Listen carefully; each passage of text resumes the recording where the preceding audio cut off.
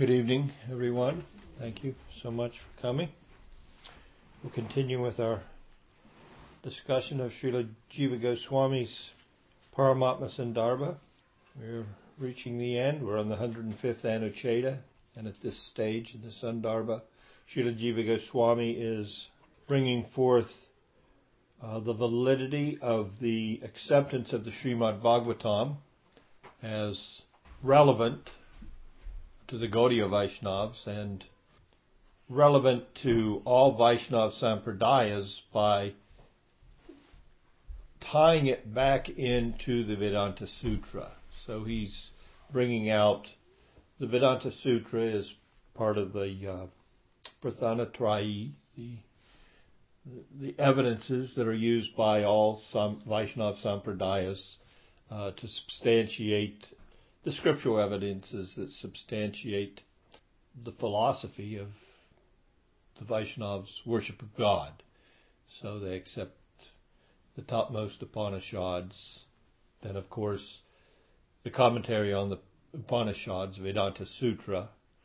From there, they also accept Bhagavad Gita. So this Prasthanatrayi is the primary evidential body of literature, scripture that they accept, and upon which they have formulated their practice and their understanding and their practice of spiritual life, their pursuance of a spiritual objective in life.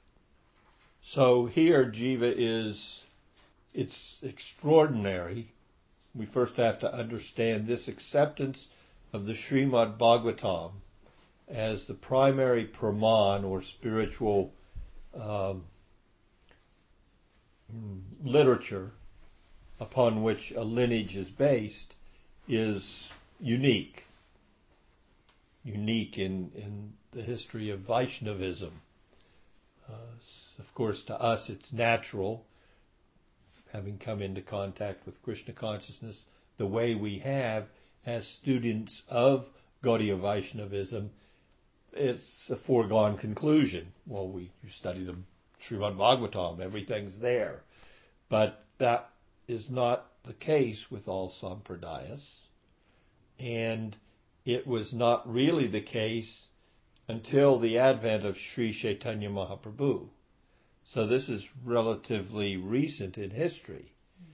Although we find in the Srimad Bhagavatam did exist as a major Purana, but it wasn't, we could say 5,000 years ago, Srila Vyasadeva recompiled it under the direction of Narada, but still, from 5,000 years ago to 500 years ago, it still did not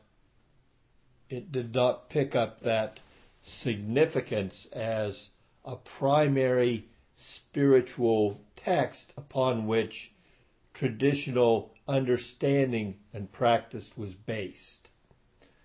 So it's not until the advent of Sri Chaitanya Mahaprabhu. There's some mention that Ballavacharya gave some, but here again we're talking about contemporary of Sri Chaitanya Mahaprabhu. So the Ballava Sampradaya also gives some significance to the Bhagavat Purana, but not as much as the Gaudiyas. So it's good.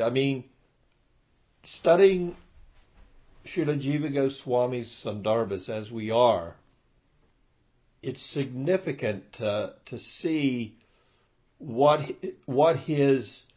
duty he's taken up under the direction of Rupa and Sanatan Goswami in establishing the validity of the Srimad Bhagavatam in his Sandarbhas. So he's brought out and the essence of the Bhagavatam, and by bringing that out, of course, he's established all the tenets of an understanding of the Supreme Godhead and Sambandha Gyan in general, using the Bhagavatam as the primary praman. But now he's also allowing us as students to see there's nothing that you're going to find in the Vedanta Sutra that isn't thoroughly covered in the Bhagavatam. Now, he's not going to do an exhaustive study of that. There are other Vaishnavas that have come, even of late. We've heard that Haridas Shastri has compiled a literature wherein he's shown every sutra of the Vedanta Sutras or the Brahma Sutra as existing within the Bhagavat Purana. To my knowledge, that work isn't available in English yet, but we would be hopeful that it would be so soon. It would certainly be a great contribution to the Western Gaudiya community to be able to have that. Now, sometimes, even to take up the study of the Sandarbhas, one may think, well, what's the necessity of this? We already accept the Bhagavatam. We read from the Bhagavatam. We understand the Bhagavatam. We can see after a lot of classes we've had here that there's some real value in utilizing the approach that Jiva's introduced us to through his Sandarbhas. So even when we're reading the Bhagavat now, although we may not know all the details of everything that Jiva Goswami has said up to this point, concluding the Paramatma Sandarbha and about to enter into the Krishna Sandarbha, we may not remember all the specific details, but I guarantee all of you that your reading of the Bhagavat Purana has been greatly nourished. You now have a lot more grasp of the text, the Srimad Bhagavatam, and you can enter more deeply into your reading of the Bhagavatam and your understanding of the Bhagavatam, and that's what Jiva Goswami has contributed to us, just in hearing what he has to say, what to speak of remembering it and applying it at every circumstance, but it's a matter of repeated hearing. It changes. We have to accept the fact that spiritual revelation and realization is an ongoing process. And it's not an intellectual process. We don't have to have a big brain. We don't have to have an excellent memory. Of course, we have fine Vaishnavas who have excellent memories and big brains, but, maybe we don't, maybe we're not there. It's okay. It's all right. That's what distinguishes the Gaudiya Vaishnavas from Madhva. I mean, even our understanding is the full potential is there irrespective of karmic background to advance in spiritual life. Madhva doesn't accept that. Madhva takes those verses in the Bhagavad Gita that talk about, about being in the mode of goodness, passion, and ignorance, and he says, and there's three kind of jivas that have these inherent potentials. And because of those inherent potentials, only one who is a sattvic jiva can enter into spiritual life and hope to attain moksha or devotion to the Supreme. If you're a tamasic or a rajasic jiva, all bets are off. You're stuck here. Yes, you're destined to stay in the material world eternally. These are different understandings that different lineages have. Now, I'm sure if you would read Madhva's Bhashya or on the Vedanta Sutra, he'd have some logical, explanation. Well, Krishna says in the Bhagavad Gita, and then he would take those verses and put them through, forth as some evidence in that regard. But times moved forward, and we have been blessed with what I feel a more profound understanding, which has opened a window of opportunity to people like us, born in the Western world, definitely from the Sattvic contingent of jivas, would be looked as beyond help. But we'll take the help from wherever it comes, and it has been offered. We accept that jivas are uniform, and karma can change, and our hearts can change. So we go with that. Even if it's wrong, well, it feels good. So if it feels good, do it in spiritual life. So if your chanting feels good, chant more. Your reading feels good, read more. Whatever you do, just keep in your spiritual life. It's okay.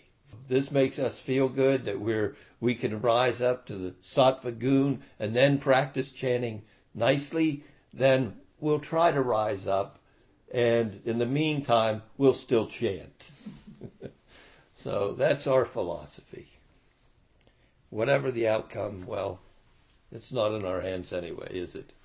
We can only do what we can do and throw our arms in the air and hope for mercy. So we've started here, and in this 105th Anucheta, as I said, it has many subsections. It's been broken apart just to help us digest it. It is a very long Anucheta. And we covered in the last discussion the beginning part, and we'll continue where we left off there. Now, one of the things we did cover is the fact that there are certain criteria by which a book can be, what the main subject of a work can be ascertained by certain criteria. So Jiva Goswami is going to show us that the Srimad Bhagavatam, the Bhagavat Purana, about one main subject, Bhagavan, the Supreme Personality of Godhead. Now we've already gone over the fact that one of those criteria is that the opening and the concluding statements of a work will correspond. So we went over that, and now he's kind of switching subjects a little bit, going into an analysis and a comparison between the very beginning aphorisms of the Vedanta Sutra, and showing that those aphorisms are consistent with the very beginning of the Bhagavatam. The very first verse contains those very same points. So he's showing us, and here's where you can see those similarities.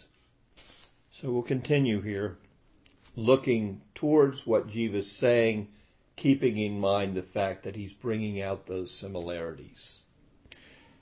The first of the Brahma Sutras, now therefore inquiry should be made into the absolute truth. Atato Brahma Jignasa. That's the very first verse of the Vedanta Sutra, or the Brahma Sutra, whichever you want to call it, is explained by the second half of the verse, beginning with Tejo Vari Mridam. Om Namo Bhagavate Vasudevaya, Janmadhyasya Yato Nyanyad, Itaritas Tas Charthu Swabidna Swarat, Teni Brahma Hridaya Adi Kavaye, Mu Yanti Yat Suraya, Tejo Vari Mridam Yatha, Vadi Mayo Yatra, Trisargo Mrisa, Dharma Swena Sada Narista, Kahat Kam Satyam Param Di Mahi. So that's the first verse of the Bhagavat Purana. Just so these words that are in this verse are going to come up as Jiva proceeds. So, Atato Brahma Jignasa is explained by the second half of the verse, second meaning the second half of the first verse of the Srimad Bhagavatam, beginning with Tejo Vari Mridam. Tejo Vari Mridam. This part of the verse, which contains the subject Param, logically comes first, because the subject is to be treated first through syntactical readjustment. In this regard, Vyas clarifies the meaning of inquiry into the absolute truth, Brahma Jignasa, by the words Param Dhimahi, let us meditate on the Supreme. So you'll notice this in verses, in Sanskrit verses, that when they're translated into English, the last words in the verse end up at the beginning of the translation. So I don't know enough about Sanskrit to be able to explain how that works, but we're given a clue here that there's a syntactical readjustment. In order to convey the meaning in English, it's just rearranged properly for the English language. Because the subject is coming at the end of the verse. We have our subject at the end. Satyam Param Dhimahi. O my Lord Shri Krishna, son of Vasudeva, O all-pervading personality of Godhead, I offer my respectful obeisances unto you. I meditate upon Lord Shri Krishna because he is the absolute truth and the primeval cause of all causes, of the creation, sustenance, and destruction of the manifested universe. So that's at the very beginning in the English translation. Jiva is saying, when you hear Brahma Jignasu, now let us inquire. Well, that's the same as the Bhagavatam's first verse saying, Param Dhimahi. Let us inquire, let us meditate. Well, what are we doing when we're meditating? We're trying to enter into an understanding. So we're inquiring, please let me fully understand the object of meditation. So that's the correlation that Jiva Goswami is making here. Jiva Goswami continues, the Supreme, Param, refers to Sri Bhagavan, and Dhimahi means let us meditate upon. In this way, by its unrestricted primary meaning, Brahman, which is the totality, due to its immensity, Brihatva, is also beyond everything. As the sun is in fact identical with its rays and also superior to them. Brahman is naturally everything and yet distinct from and superior Param to everything. To disclose this original feature of the Absolute, the word Brahman is being explained by the word Param.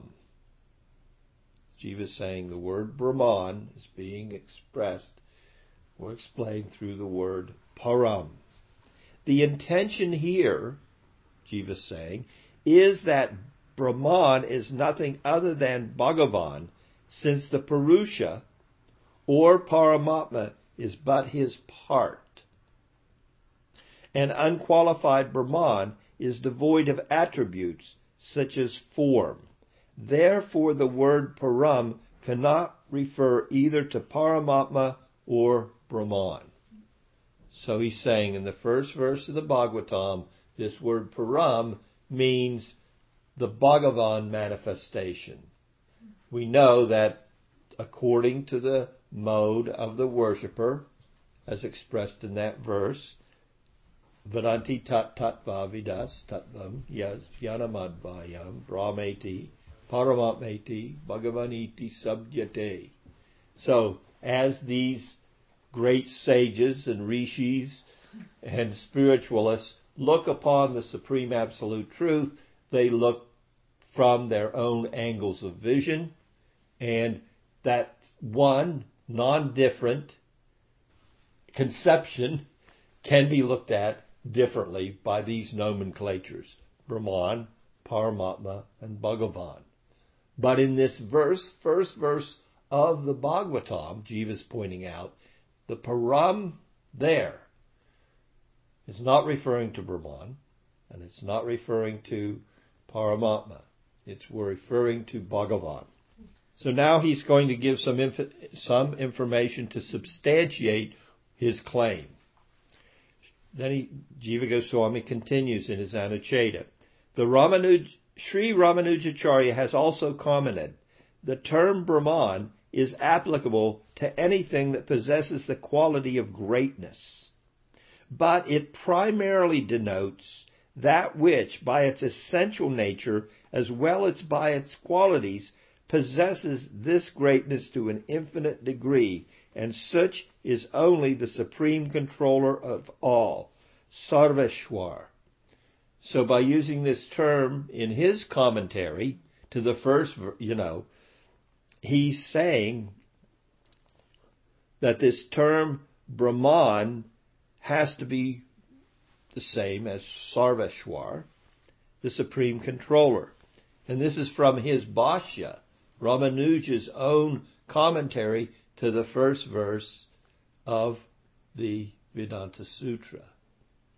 He arrives at his own conclusion, and Jiva Goswami's using Ramanuja's conclusion, Sri Ramanujacharya's conclusion, as evidence to the fact this is what's there in the... So why would we see a difference in the Bhagavatam's use of the word param? Atato Brahma Jignasa, because Jiva's equated the word Brahma with a personality, a personal aspect of the Supreme. Jiva continues. Now he quotes from the Bhagavatam again, quoting from the 4th canto, from the Prachetas. So the Prachetas have been enlightened by Lord Shiva. Lord Shiva gave them a meditation, a mantra, extensive mantra. They were instructed to go out and create progeny, and they wanted to make sure they had all their ducks in a row before they took on that task, because this is at the beginning of the universal manifestation, and they took that instruction seriously. In taking it seriously, they went off to meditate, and along the way, guess what? They received some direction from Lord Shiva. So this is what they say. Because there is no limit, Anta, to your opulences, you are therefore celebrated as the unlimited, Ananta. For this reason, although Bhagavan has unlimited forms, each with their own enchanting beauty, it is also implied that he has one supremely astonishingly primary form, para. That is the support of all the others. Once it has been established in this manner that the absolute para is intrinsically endowed with form, it is thereby concluded that the absolute is none other than Bhagavan, having forms such as Vishnu, by the very same reason of superiority, because he alone is described as superior para to Brahma, Shiva, and so on. So that concludes Jiva Goswami's first little subsection of the 105th Anucheta. So he began by saying, the Lord is equal, and we've gone over that, and let me just leave you with this. So he begins this Anucheta by saying, let me leave you with this. It's just like the rain cloud. And everybody has become their own fruit. We've all become the fruit of our past actions.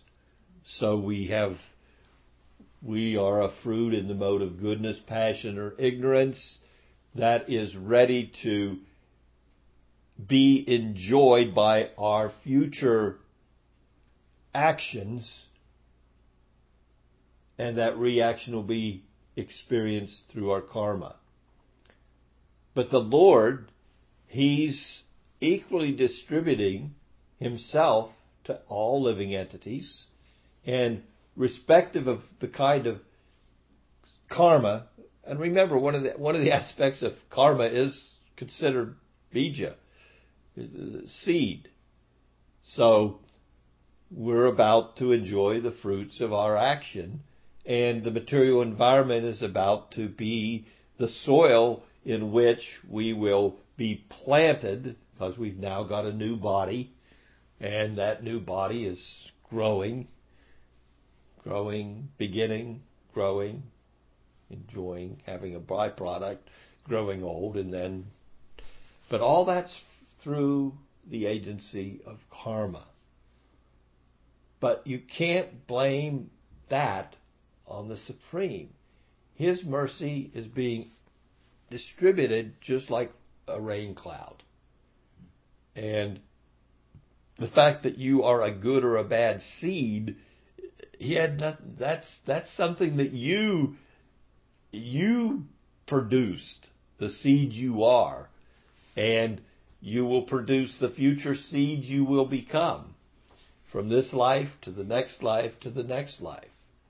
So however you're watered by the environment is irrespective of that. And it's interesting because Baladev Vidyabhushan also, in his Bhashya to the Vedanta Sutra, he brings out this point that it's nature, not nurture. And you know what his evidence is? You could have two jivas that are in the exact same environment, and one is a good jiva and one is a bad jiva. So you can't say that the soil of the environment has more influence than the karma. In fact, we would say that your coming into a particular environment is also a result of karma, because we can see, practically speaking, that living entities are born into different cultures at different points in time, and because of that culture and because of that point in time, then they're enjoying or suffering the fruits of their prior actions. But irrespective of that, you can still see within the same environment two different experiences, one good and one bad, in the same household. One twin's having a heck of a good time and the other twin is, suffering like anything. They came in the same household, they were raised the same way, and, one's suffering and one's enjoying. So that's his point. It's all karma. It's all karma. So Bhagavan is equal to all. We've gone over that. And there are 6 criteria upon which we can judge the subject of a book. And as this Anucheta unfolds, he's going to go through these criteria and show evidence from the Bhagavatam itself that the subject is only Bhagavan. And now he's showing us in this very beginning that the Bhagavatam, from the very beginning, is giving the same knowledge as presented in the Vedanta Sutra. Satyam Param Dhimahi. And then this, concluding with this fact that this beginning of the Bhagavatam, again, he's establishing the validity of the Bhagavatam in relationship to conventional means, and he's also establishing it in relationship to other spiritual means, that the subject can only be Bhagavan, that manifestation of the Supreme Godhead. So Sacham Param Dhimahi. Let us meditate again about Param Dhimahi, and that Param can only be the Bhagavan manifestation, not the Brahman manifestation or the Paramatma manifestation. Jiva Goswami continues. So this inquiry signifies meditation on Bhagavan. Sutra 1.1.1 Janmadhyasya Yataha.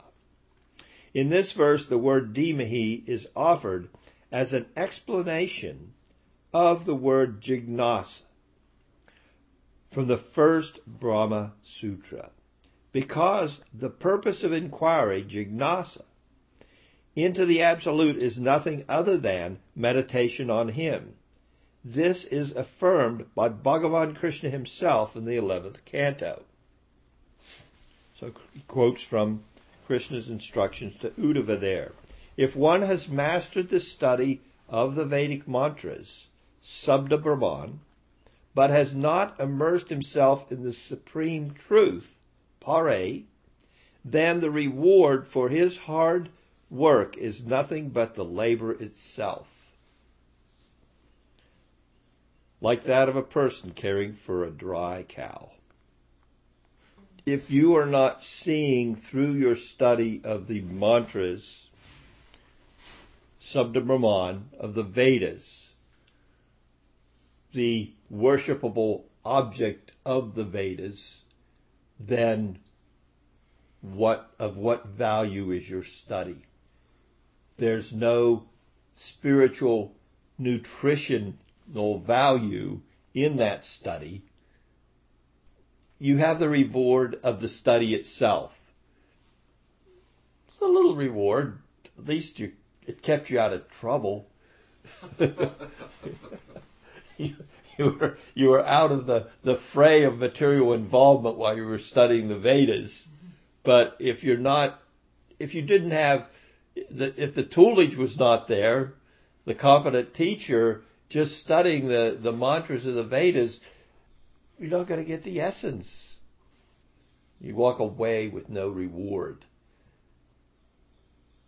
You talk about reward. You look at the Bhagavatam, you read through the Bhagavatam, and I think sometimes we miss it. Hopefully not.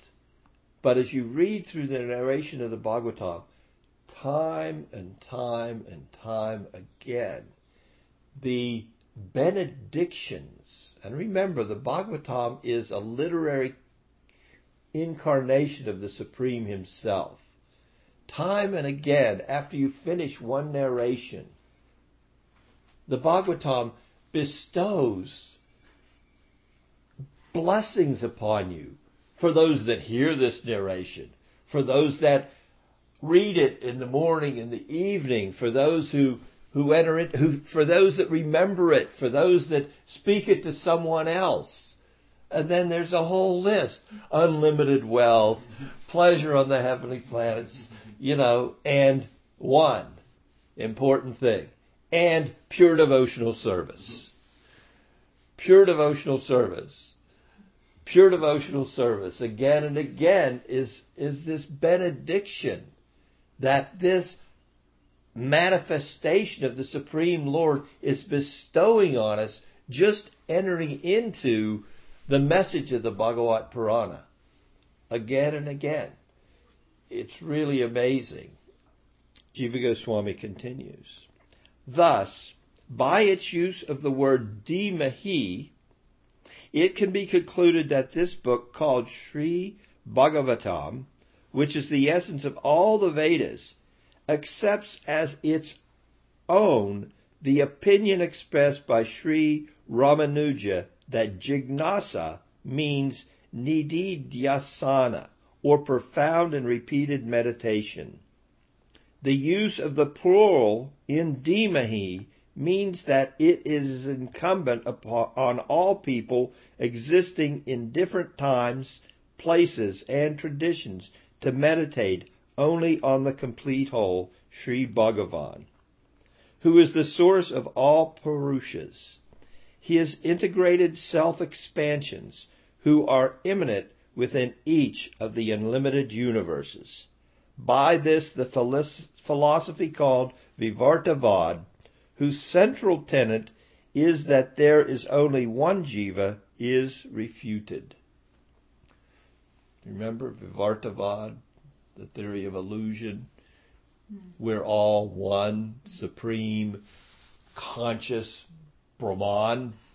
So we're all one, basically. And if you think you're not one, it's a magician's trick on you. You've been tricked by Maya to think that you're an individual, that you have an individuated consciousness. And as soon as the magician or you yourself, because you're the one that has to come to the conclusion through knowledge, jnana, that you're more than that. That really you're everything. That's what Jiva's expressing here, this idea of there's only one Jiva, because there's only one Brahman. So we're all Jiva, but we're all Brahman.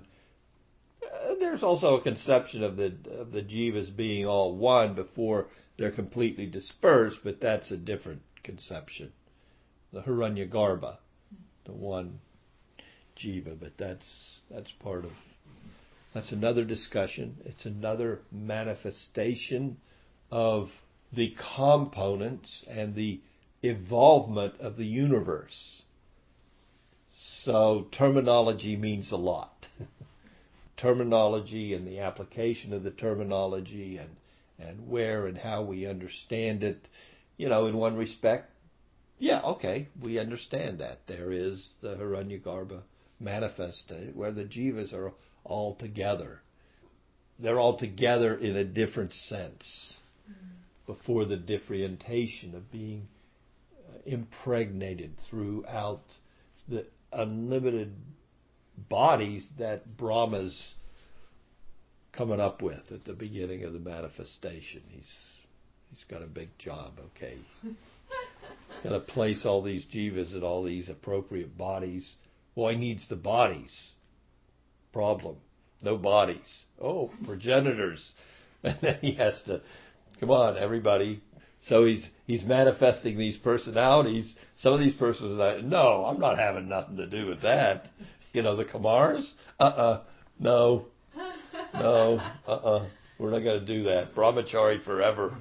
Thank you very much. In fact, we're not even going to come to a stage in our material manifest existence where we will even have the option of producing any offspring. We'll stick at 5 years, nothing beyond that. We know puberty. We don't have to worry about any of that. We're just going to stick at this young age. That'll be fine. And we see, then you have a Narada come along with, other progenitors are trying to make 1,000 offspring and then go forth and multiply. And Narada says, no, well, let me tell you something. There's more to life than multiplying. So we'll continue with this second subsection in our next discussion. All right. Thank you very much for your association.